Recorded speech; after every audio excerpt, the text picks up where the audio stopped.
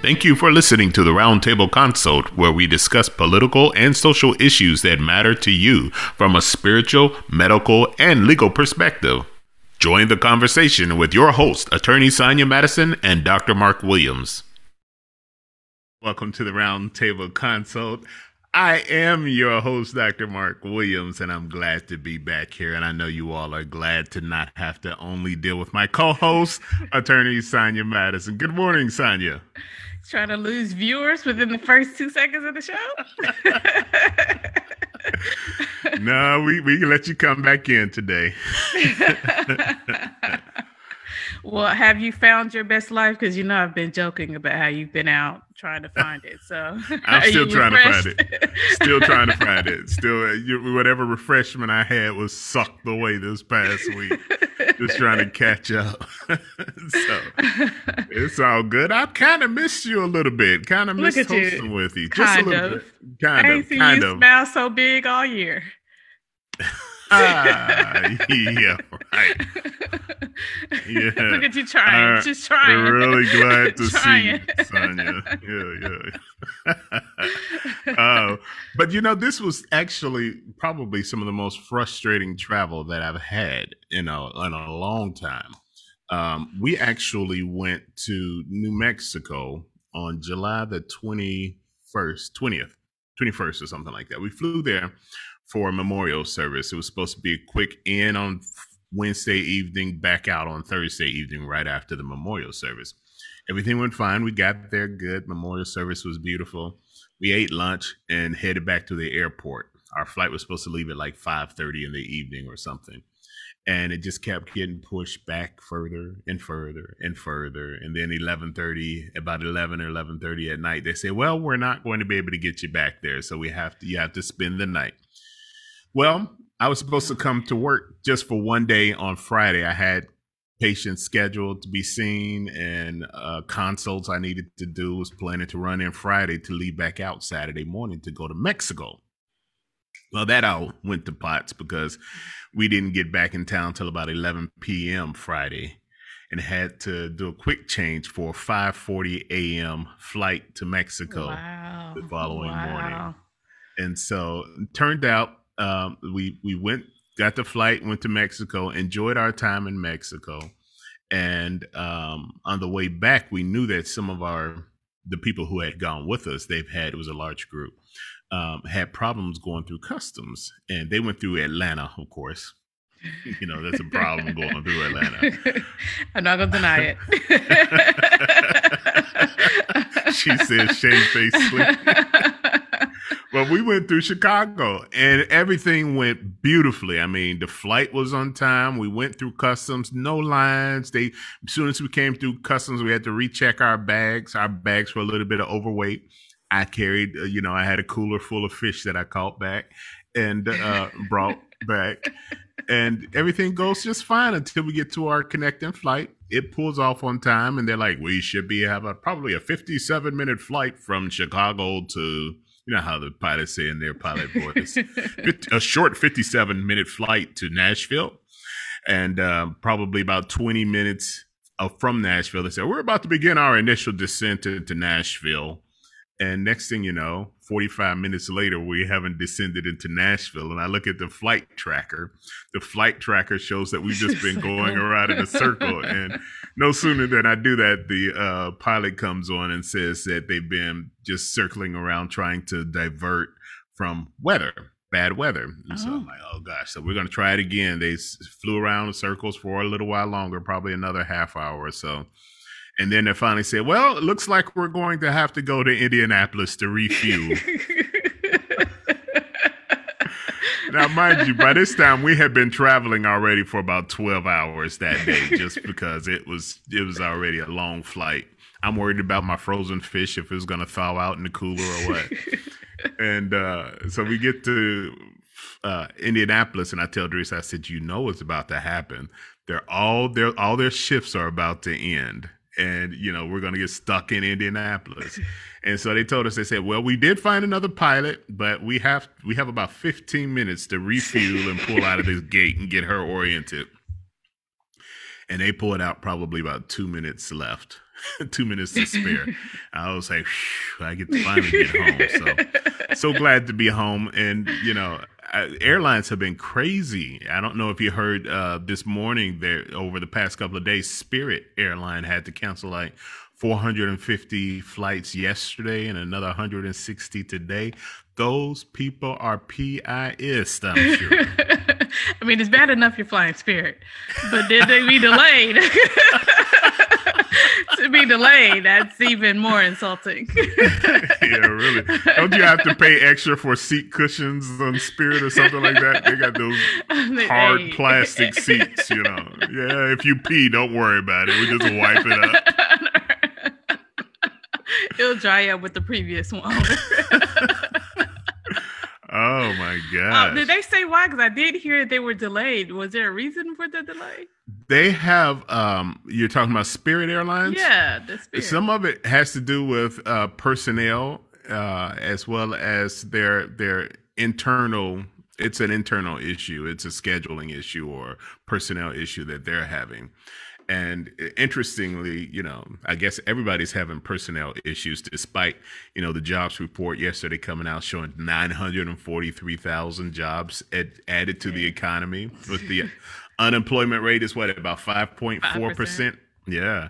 And so why don't I hear any people bragging about that right now? Any of the people who bragged about jobs numbers under Trump? I'm not sure. Right. Well, but while we're still begging for the moratorium, it's like, okay, I thought we were doing better, but maybe not. Maybe it's more jobs, but not jobs that people are qualified for.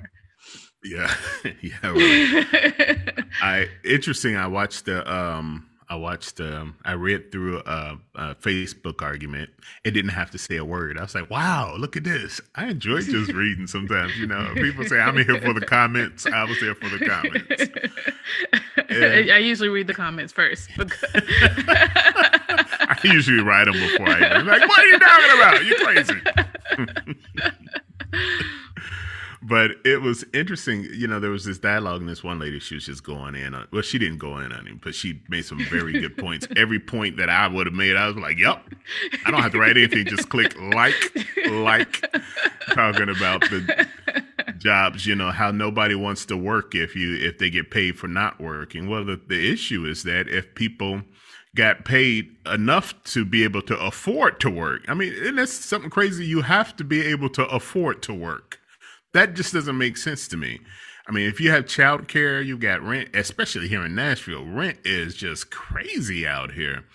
You have to be able to afford to work. And, if you're not making a sufficient wage, how are you going to actually go to work, pay for daycare and everything else? And nobody wants to provide any type of assistance to those people. They're saying, well, you shouldn't be lazy. You should get nobody told that person not to go to college or to do. I'm sitting there thinking, like, do you realize that the world needs people who do that type of work? Who's going to flip your burger when you go through the drive-through line and be rude to them? Who's going to flip it if everybody had, these high-paying jobs? Who's going to bag your groceries? Well, I guess now we're bagging our own groceries. So.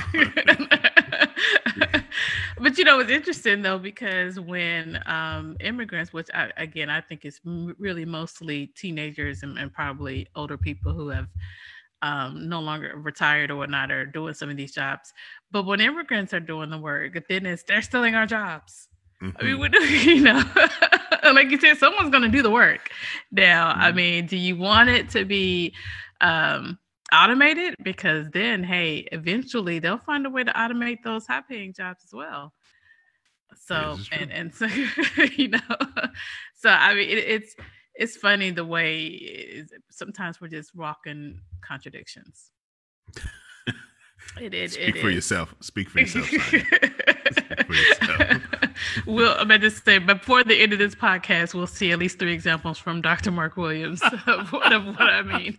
No contradictions here. I say what I mean what I say, even if you don't understand it. All right, until tomorrow. But I watched an interesting video yesterday about this guy, Dr. Why am I thinking about forgetting his last name? Robert Malone, I think it is. He's a virologist and I guess one of the pioneers of mRNA vaccine. And so he's been on a lot of like Steve Bannon's War Room podcast. He was on there. And really, I think a lot of people are starting to, misquote. I watched that conversation carefully because he said a lot of things, nothing really that I would have a whole lot of disagreement with. But the way that it was phrased, it was not something that you're going to have to walk back and, contradict yourself. But if you phrase it appropriately, then you can convey a message without saying something untruthful. And I watched how he presented his information. He said something like, you can't vaccinate your way out of the teeth of a pandemic. Now, what they were, and that was the crux of what they were talking about. Vaccination is not going to get us out of this pandemic. Well, if someone who had an antagonistic or an opposing view were on the conversation, someone like myself, they would have pointed out, well, true, vaccination is not a cure. It's a prevention. So the goal is to vaccinate before you get into that situation. So now what's happened is we're in the midst of this Delta virus crisis, and it's too late to try to use vaccinations as the way to get out. So he's true. He's right. You can't vaccinate yourself out of the midst of an ongoing pandemic. That's true. But the implication of it was that you shouldn't get vaccinated. And if there's no one there to actually give that other side to the point of view, then you walk away with it saying, hey, listen, is this expert who helped invent the technology for RNA vaccines is saying that vaccination is useless. That's not what he said, but it could be construed that way because no one else is pointing out that view. But here we are. We're seeing a rise now in the Delta virus, and the reason why guess what? Surprise! They've been saying all along the Delta virus is going to become the predominant strain if we don't exercise, take, certain mitigative actions, and if people don't hurry up and get vaccinated. So what's happened?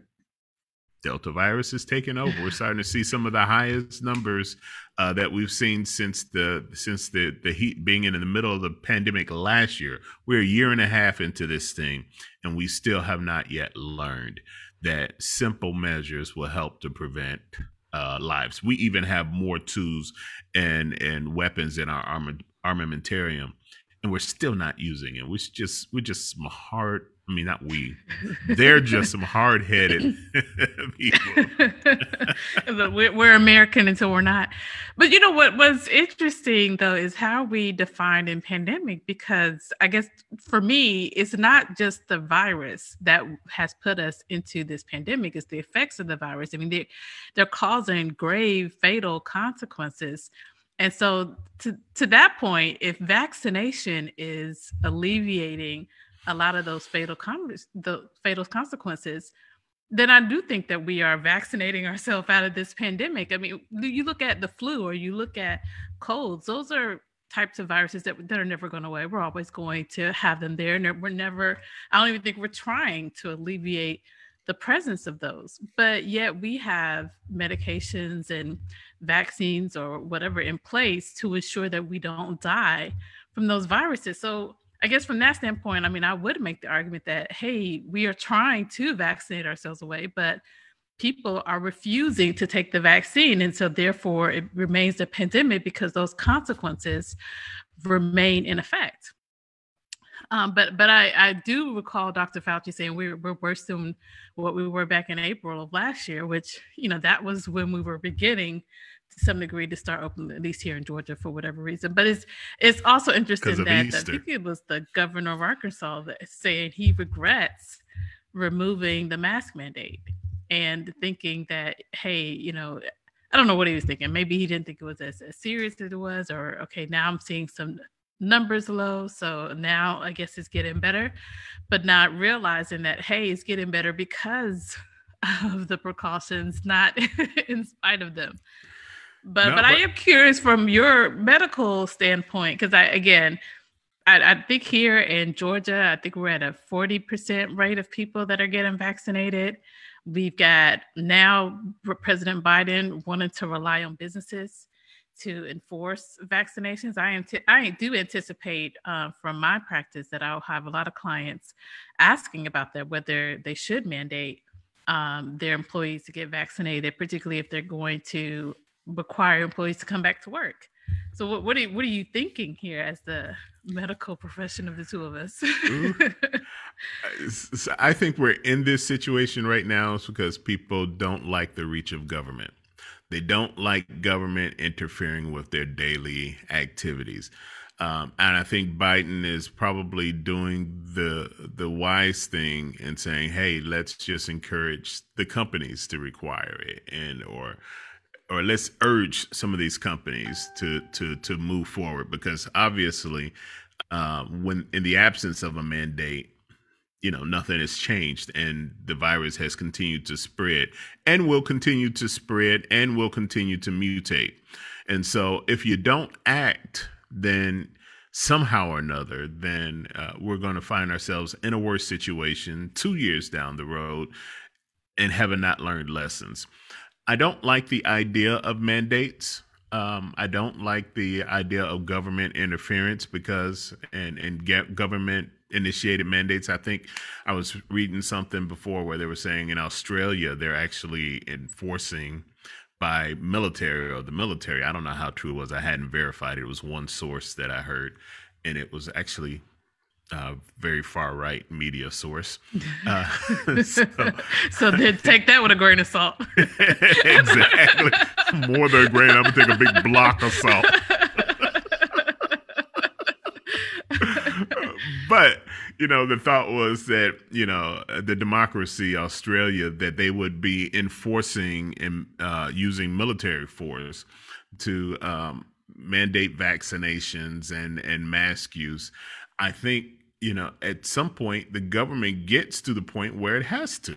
I posted something earlier. I said altruism is the most effective way to avoid mandates. If you just did simple mitigative practices, wear a mask, wash your hands, stay far away, avoid crowded places. If you just simply did those type of things just to help your fellow man, then we wouldn't have to worry about mandates. But we're too selfish of a country to be able to do this. I'm in a little soapbox here because I had a conversation with a friend who was a nurse. She was an OR nurse. She said, well, you and I both, we've been trained. We know how masks work. And, when I said, well, I wear a mask when I'm operating to protect my patient from getting infection from me. When I want to protect myself, I wear an N95 when I'm in the office. So masks do work. And her argument was that, well, of course, when they tell us if we sneeze while we're operating, to sneeze directly into the mask, don't turn our head or anything like that. Because when you sneeze, when you have a mask, the particles come out sideways. No surprise there. But the mask stops the forward propulsion of it. And so, yes, if you just look at mask use by itself, no, it probably won't stop the spread of the virus, but it will stop the distance that the droplets spray. And if you're socially distanced from them, and even if you're touching your mask and you're using appropriate hand washing and not touching your face, like we said from the beginning, then you can help reduce the spread of this. But people just don't want to take those simple steps to help protect their fellow man. So mandates are inevitable. And I'm frustrated with a lot of Christians who will use that as a self-fulfilling prophecy to say, I told you the government's going to try to reach, and they're going to reach far beyond what they're supposed to. Well, that's because you made them do that. Don't get on my nerves till I cuss you out and then say, I told you he wasn't saved. No. like as the devil did to Job, don't strip me of my health, and then but what's interesting though is what about the mandate not to mandate? Because I don't like what Florida governor is doing and saying, hey, I am mandating that you don't mandate. Okay, I mean, what are we to do then? We've got schools opening. You're telling pretty much these schools that you can't force or can't require the kids to wear masks, which makes, again, like you said, the teachers, is not the kids that are the most vulnerable here, although we do know that there are deaths among children. They're increasing too. Yeah. They're increasing. Like the hospitals in Florida, children's hospitals in Florida are being overwhelmed with admissions from COVID as well.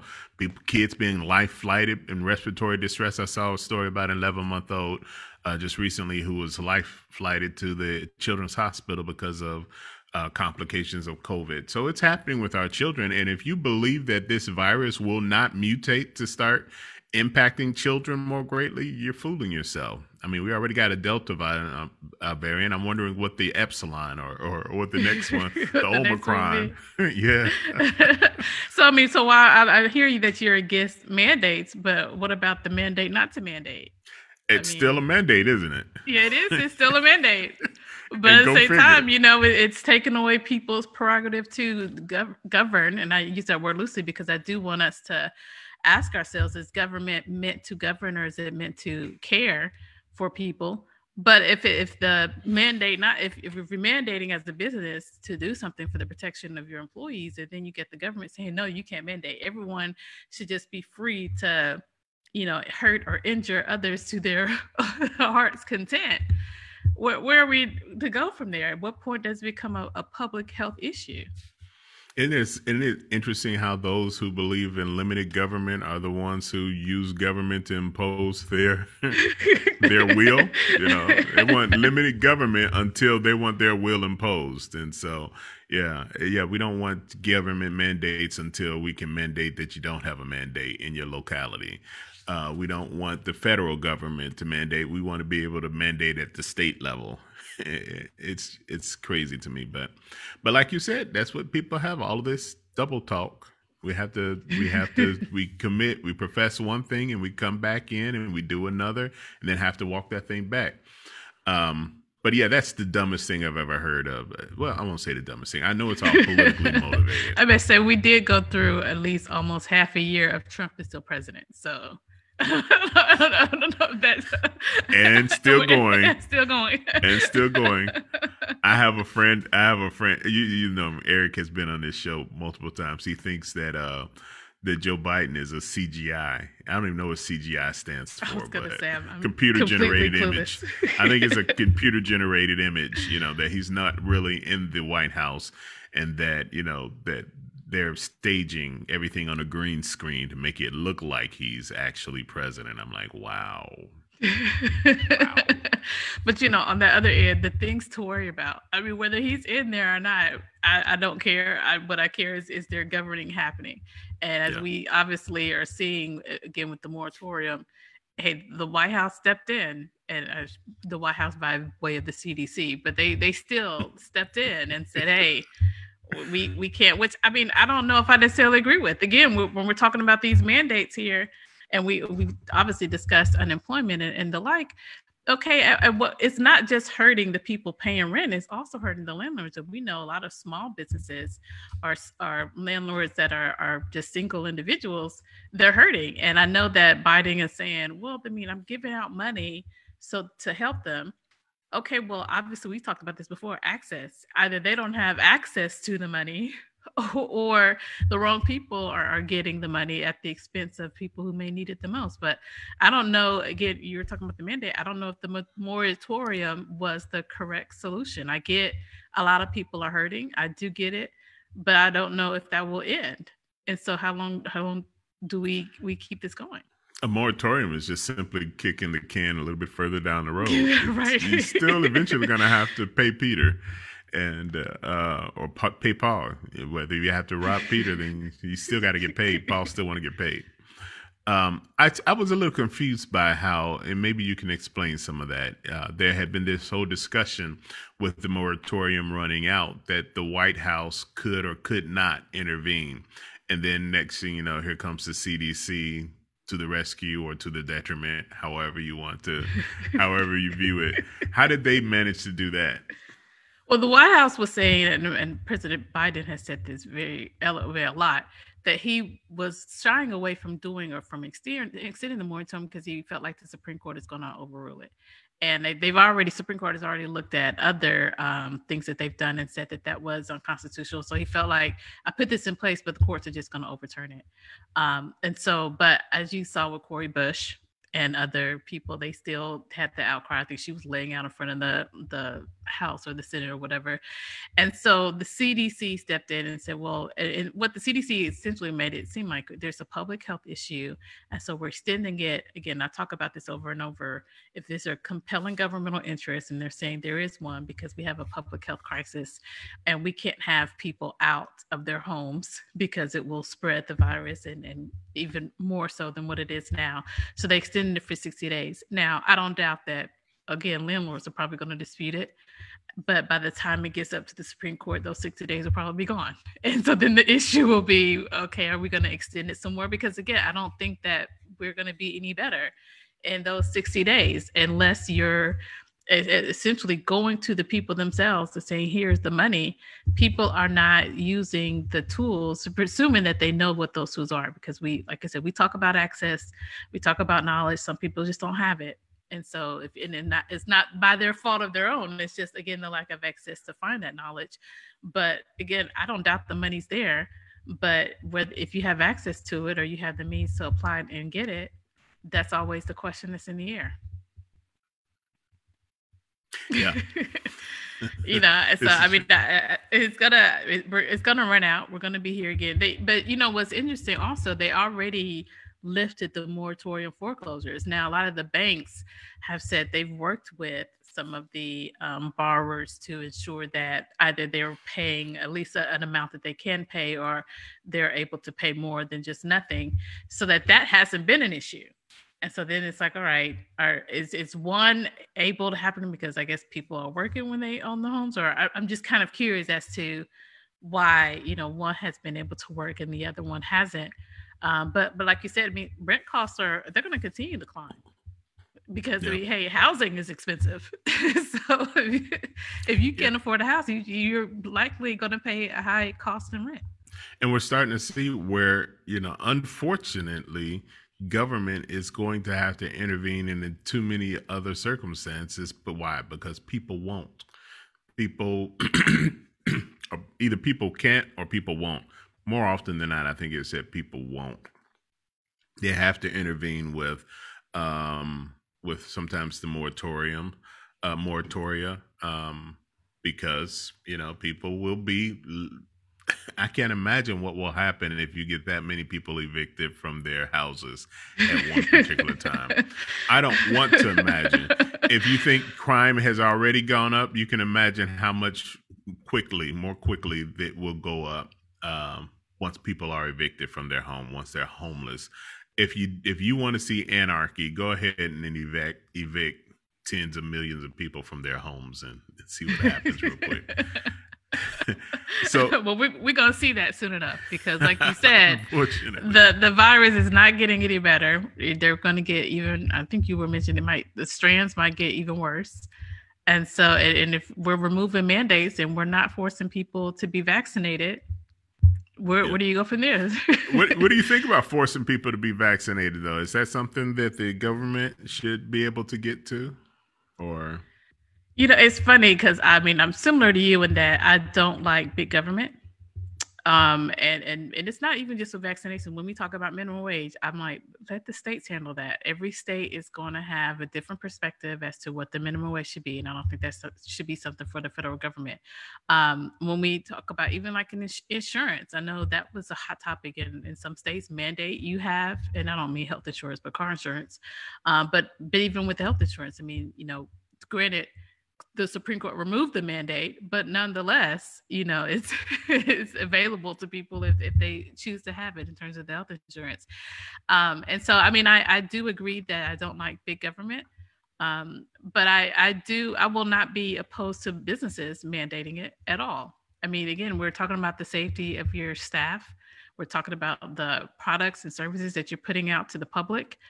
And if you feel as a business owner that you want to utilize this vaccine that the government is provided for free to ensure that that's happened, I'm not going to be mad at you for that. And as an employee, you have the prerogative to say, no, I don't want to do that, and go to another employer. Well, but what about public services then? Because we still then talk about schools, and public schools have mandated vaccines from. Yeah, long time ago. I mean, measles, there's a reason why it's not an issue anymore, right? Exactly.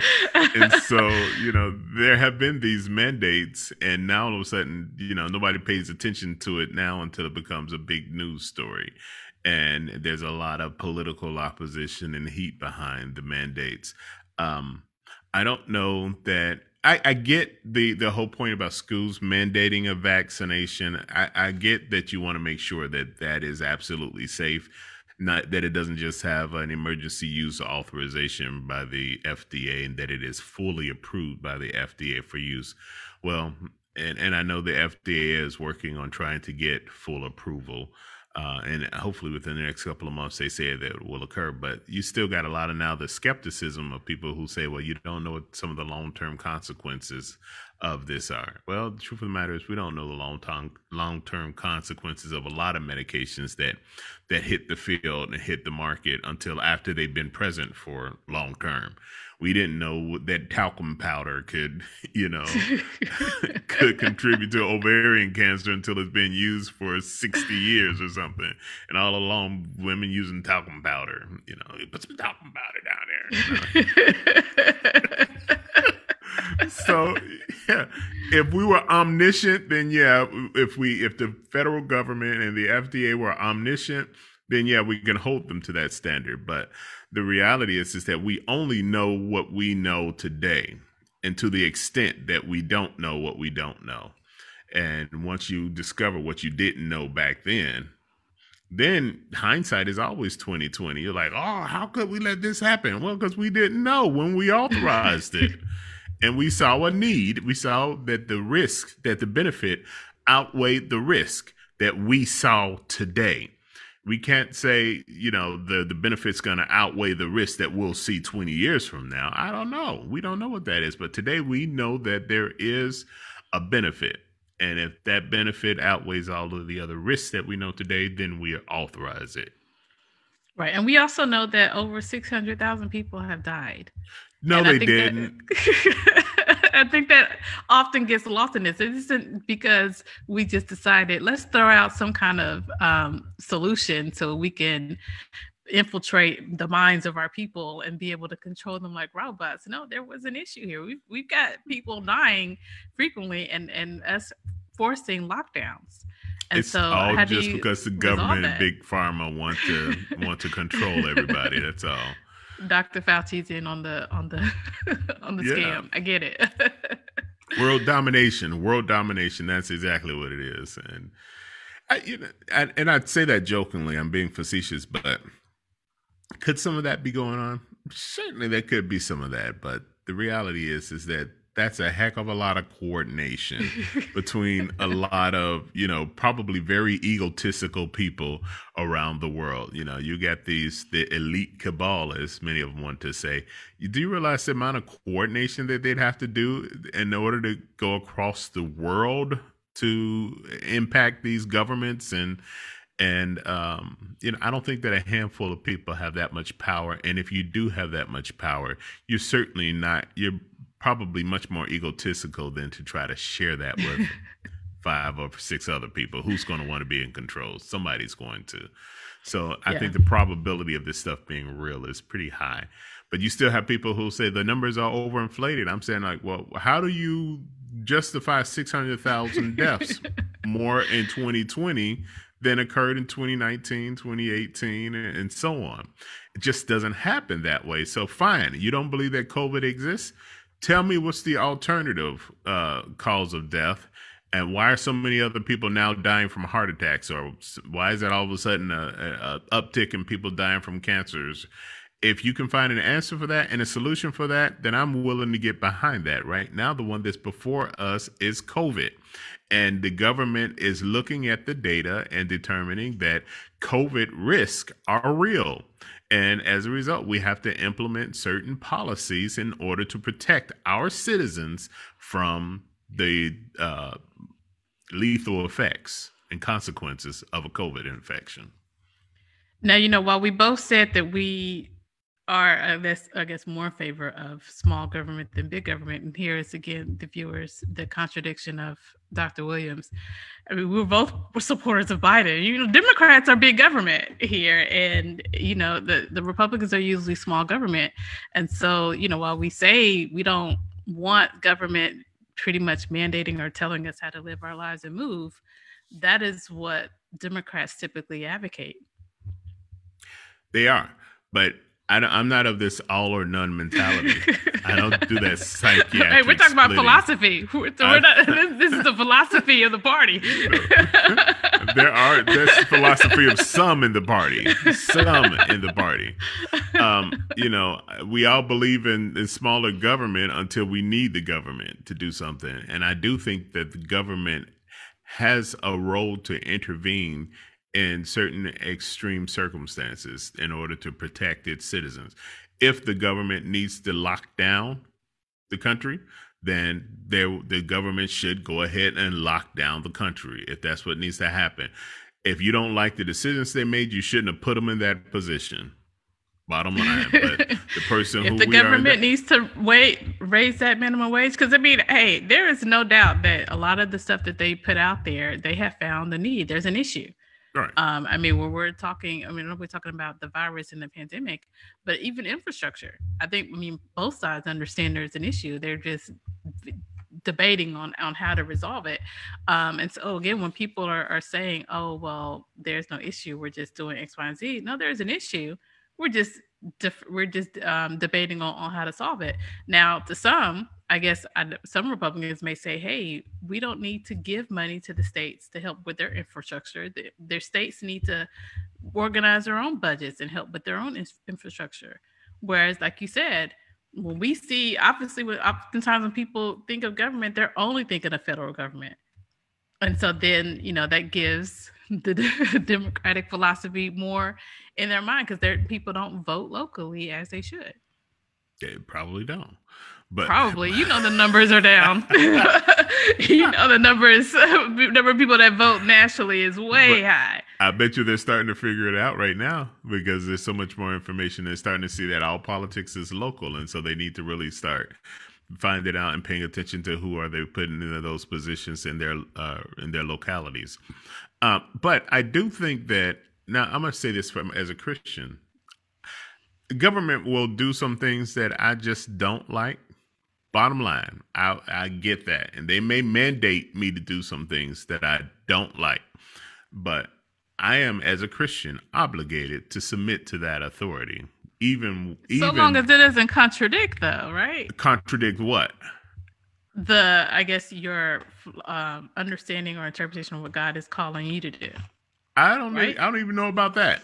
I don't know about that. I think there's probably one exception, is if you are forcing me to worship an idol or to blaspheme or deny Christ, blaspheme the Holy Spirit or deny Christ. Aside from that, my belief is that as a Christian, my duty is to submit to the authorities, even those that are froward, those who misuse and abuse their authorities, even those who take my money and spend it for things that I don't agree with. But I'm like, that was the whole criticism that, when they came to Jesus and said, whose money is this? Caesar requires that we pay taxes. Well, that was a loaded question. And he was saying that Caesar uses his taxes. You know where that tax money is going. It's going into those pagan temples that Caesar builds. And that's exactly where it went. And it's going to fund all of his unholy, unrighteous activities. and you want us to take our money and give it to Caesar? And Jesus said, listen, that's his money. Give it to him. And what he does with it, he's held accountable for it. But as a Christian, I'm held accountable to make sure that I demonstrate the humility and the submission to authority that God had ordained from the beginning. The problem is that the reason why sin entered the world was because of disobedience in the first place. And God wants more than anything, he wants obedience, and want us to demonstrate as Christians what obedience is, obedience to him and obedience to the authorities that we put in place that he allowed. And so if you don't like what government's doing, we're fortunate right now that we're in a country where we can change that. There are some places where citizens can't have no say in it. And those dictatorships and those monarchs, it's going to be that way one way or the other. I'm just grateful that in America, we have the opportunity to be able to change it. But until it changes, I'm submitting to whatever the authority. I don't like it. I might voice my displeasure for it, but you better believe you had that freedom of speech to do that, right? I have the freedom of speech to be able to do it. But if they tell me to put my mask on, guess what? I'm putting my mask on. If they tell me to, I don't know about getting vaccinated. But I did get vaccinated. I was going to say, well, you're already vaccinated. Well, I mean, I do think, again, I do think there's an exception of if there is a statute or if there's a mandate that goes against what your faith says, and to me goes against the obedience to God, because you were, and I can't recall the specific name, but you remember the Old Testament, how they had a ban against praying, and yet, he continued to pray, and rightfully so. I mean, that's our communication to God. And so, I do think there's the exception there. I know oftentimes people like to use, and again, names are just escaping me, but the clerk who refused to issue a marriage license. And I was the first, I used the same quote, give unto Caesar what is Caesar. You can always find another job. I mean, if that's not what you feel as if, God is asking you to do, you can remove yourself from that job and go do something else. That's what it means to take up your cross. Yeah. I mean, I say you will develop a platform in doing that, right? But, I for the most part, I don't think there are too many laws, at least not here in America, that are going against what is aligned in terms, again, following the obedience of God. Now, hey, I don't doubt, though, that there are things that are not, one and the same. Just because you follow man's law doesn't mean you're following God's law. But I do think you can follow God's law and man's law simultaneously as well. Yeah, well, the challenge that we have, and this is my concern, is that we are, and this is a little bit more tangential, but it's still along the lines of what government is forced to do because of the behavior of our citizens and our unwillingness to move. Wherever people fail to move and to do whatever they fail to do voluntarily that needs to be done, the government will eventually wind up having to step in and do it. Charity. If you look at charity, we fail to address our charity and reaching out and helping people who are needy. And so because we fail to do that as a people, the government needs to step in and do it. I think it needs to. I mean, I think that's the question. Is the government just to govern? As in, hey, we are here to govern what you should not do, or ways that ensure the detriment of others, or ensure that someone doesn't have their life and liberty in their pursuit of happiness. But now, is the government there to care? And I know biblically, yes, we can argue that we should care for each other. But again, the government isn't God. There's a separation here. And so I don't know if I would say the government is supposed to care for us. Now, we can, as people, decide to elect the officials that do that. But if those officials don't do that, are they not meeting the requirements of their office? I don't know if I would say that. Well, you can always make an extrapolation. You can say, well, let's use this whole issue about charity and welfare. Should the government be participating in welfare? Is that an act of caring, or is that a contribution to public safety?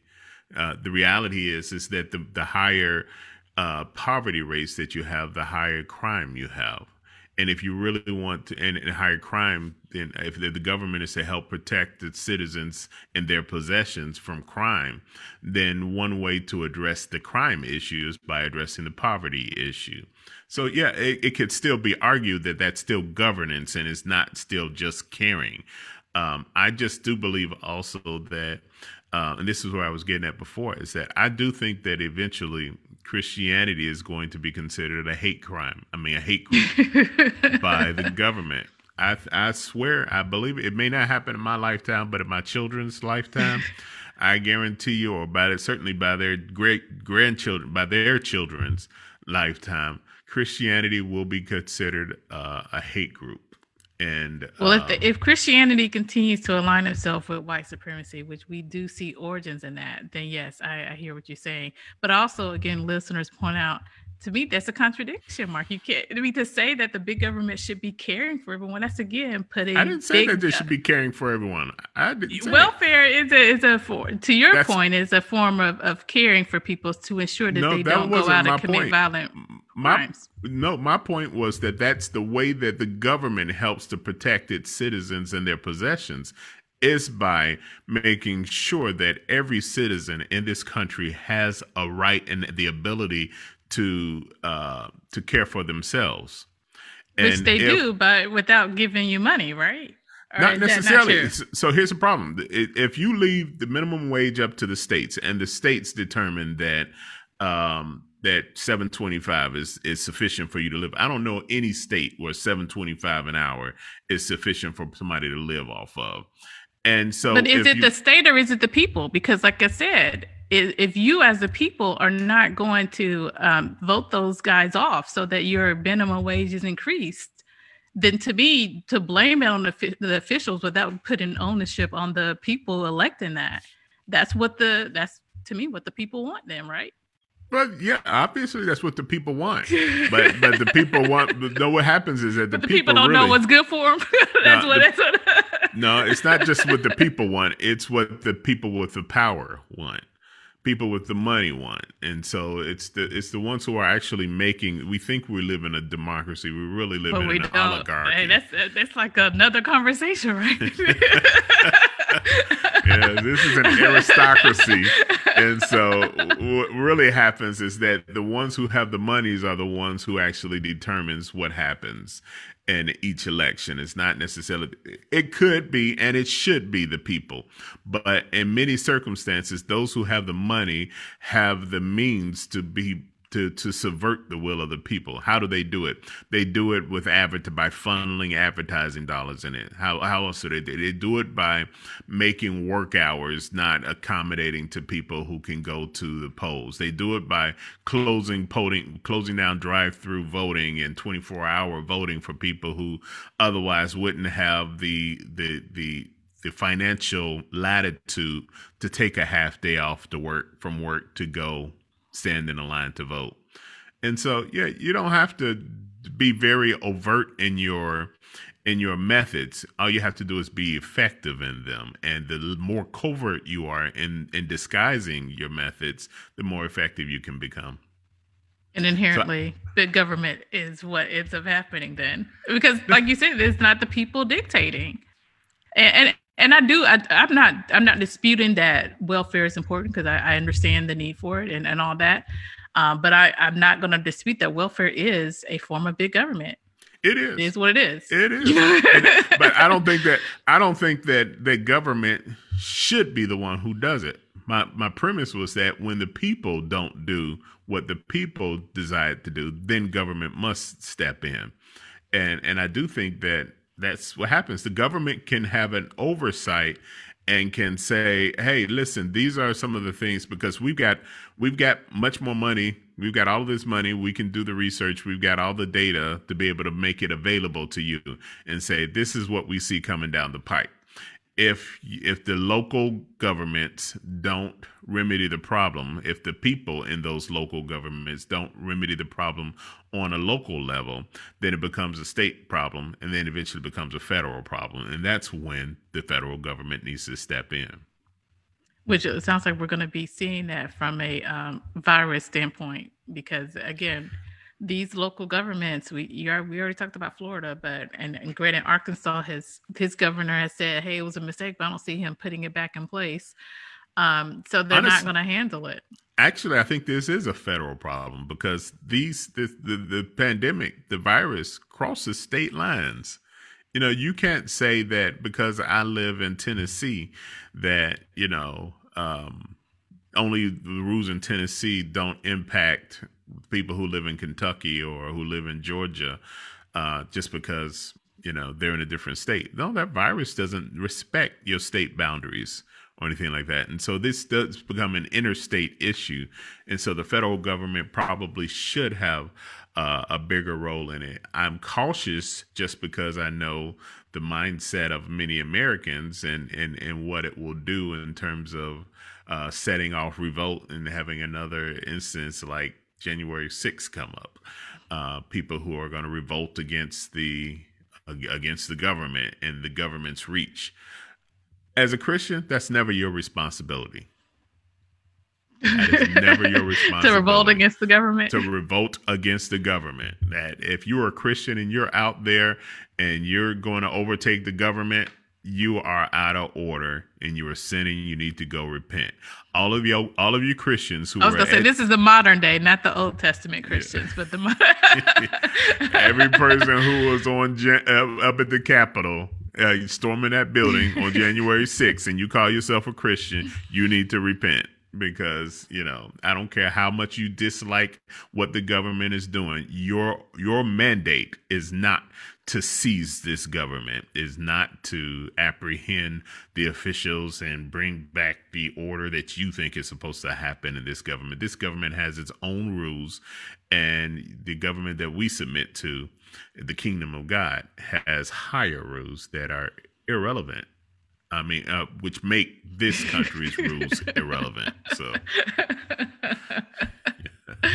and again, that's the New Testament. Because to your point, Jesus didn't come back to revolt against the Romans, and so I mean, he said, give him to Caesar what is Caesar, and we are going to love each other accordingly within this dictatorship or anarchy that is the Roman government. But at the time. Without the New Testament, we wouldn't be Christians, then would we? Yeah, but I'm just saying, but now, Old Testament, they were definitely destroying governments left and right and up and down. So, reconciling the two here. It's interesting. I don't know. Were they destroying their own government, though? They were destroying the governments in place so they could rule, weren't they? Yeah. They were conquering other governments. Conquering. Yeah, but they weren't revolting against their own government, though. I don't know. I haven't done a study on it. We'll have to. I was going to say, look at some of the prophets, right? Telling the leaders, hey, you need to change what you're doing here. I think Isaiah, Elijah, all of them. I don't have any problem with that. I have no problem with you going to the leaders and saying, thus saith the Lord. And in fact, that's what I've been posting on Facebook. I just haven't been saying, thus saith the Lord. I'm like, listen, you're going down the wrong path, and this path is going to lead to our destruction. Now, you can change course right now, or you can continue straight down the same pathway. And I think we're continuing straight down this COVID pathway, which it appears to be. And so God help us unless the government does something different. Oh, that's horrible when you say God help us, except for the government. But I do think, and we can, I know we're getting close to close. I do think we also have to keep the mindset that this earth, this country, it will never be paradise. It will never be perfect for us to think that, this is heaven and we need to make it so that it is heaven is misleading and it's going to be to our detriment. And so to some degree, you accept, as we accept that we're all born sinners, you accept that we are living in a world that is consumed and regulated by sinners. Yeah. And so you take from that way, you take from it, We're also living in a world that is also controlled by nature. So nature is going to have its way. Nature is having its way with us. I don't know. People think that Dr. Fauci birthed this virus in the lab. Well, he birthed something really. Man, look what the Fauci has made because this sucker can mutate and it has a mind of its own now. And so, but that's what happens in nature. Things mutate. and they find ways to evade our defenses, whatever those defenses may be, whether they become the vaccination or anything else. It was interesting. I did want to make this one point. I had in that same video I watched with Dr. Malone, he brought up this concept that the vaccination, that people who receive the vaccination may be contributing to mutation of the virus to resistant forms. And I got what he was saying, and I was like, ooh, that is just so sneaky. That is so conniving to actually say that and to present it that way. So what the thought is this. Okay, so if you can get a vaccination, and the way that viruses and bacteria work, if that organism is able to survive in a host, then it means that it has developed evasive mutations that allows it to be able to survive, which means that you make more resistance. This is what we talk about with the antibiotic resistant bacteria. And this is one of the reasons why we don't like just willy-nilly giving out antibiotics, because the bacteria that can find a way to grow, even when you got that antibiotic on board, becomes a little bit more resistant and more difficult to treat, and you have to find a new medicine to treat it. Get it? And so he's applying that same philosophy to the virus. But the reality is that the more the virus lives, whether it's living in a vaccinated person or an unvaccinated person, the more it persists, the more likely it is to mutate, to be effective, and spreading to the next person. So it's not just those people who are vaccinated that are creating super viruses. It's the mere fact that the virus is still being allowed to exist. And those people who are unvaccinated are primarily the ones who are allowing it to persist. Because even though it's not 100% effective against the Delta variant, it's still like 85% effective, or maybe 70% or whatever. But guess what? That's 70% of the people who would have gotten infected and who would have allowed the virus a host where it can mutate and, do its work with his body trainer or a personal trainer and become more effective, and then become the epsilon or whatever variant comes next. And so I was listening to that. I said, that is so deceptive. And I can see why, when people listen to only one side of stories like that, and they listen to experts, how they can easily become convinced and misguided, especially when it's not coupled with some type of balance to it. So, but we do live in a world and a nature where nature will have its way. These viruses will continue to mutate. The government has a role to do whatever it can do to educate educated citizens and to protect its citizens. And whatever they decide to do, I'm on board with it. As well as scientists and health professionals like yourself. Well, whether I agree with it or not, I'm going to comply with it, because that's what I do as a good Christian.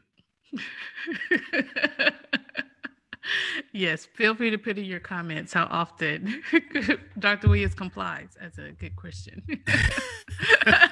I'm not talking about complying with you. I mean, you got some crazy requests sometimes, and we can't go through all of that. Well, we didn't get into it today, but I don't want my listeners to think that, and I say my listeners. Ooh, I don't want take them all, huh? I don't want our listeners to think that we didn't think about it. We will talk about Governor Cuomo next time, and whether he's gaslighting some of these women, or whether, in fact, what he's done has raised the level of sexual harassment. So feel free. I know. Look at you. You did. We should have talked a little bit about that, especially with his attorneys coming back guns a-blazing. But we'll have more discussion of that. Yeah, I mean, it's so much. Again, it was 168 pages report, but it's so much to unpack, because it's often, putting him aside, that's often a narrative that you hear from people accused of harassment is, well, that's just how I am. So anyways, so feel free to leave your comments or your questions as we, again, give you that heads up that we will discuss that. As always, you can catch us on your favorite podcast platform, the Roundtable Consult. You can, of course, listen and see our beautiful faces every Saturday, or look at old episodes from the previous Saturdays on Facebook. You can catch us on Star Radio. And as always, we look forward to your comments. And we will see you next Saturday right here at 11 a.m. Eastern Time, 10 a.m. Central Standard Time.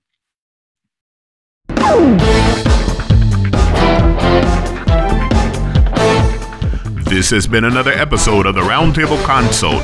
Listen to this or other episodes at your convenience on your favorite podcast directory or listening app. Or catch us live every Saturday morning, 10 a.m. Central Standard Time, 11 a.m. Eastern at facebook.com/Roundtable Consult. Tune in live and join the conversation.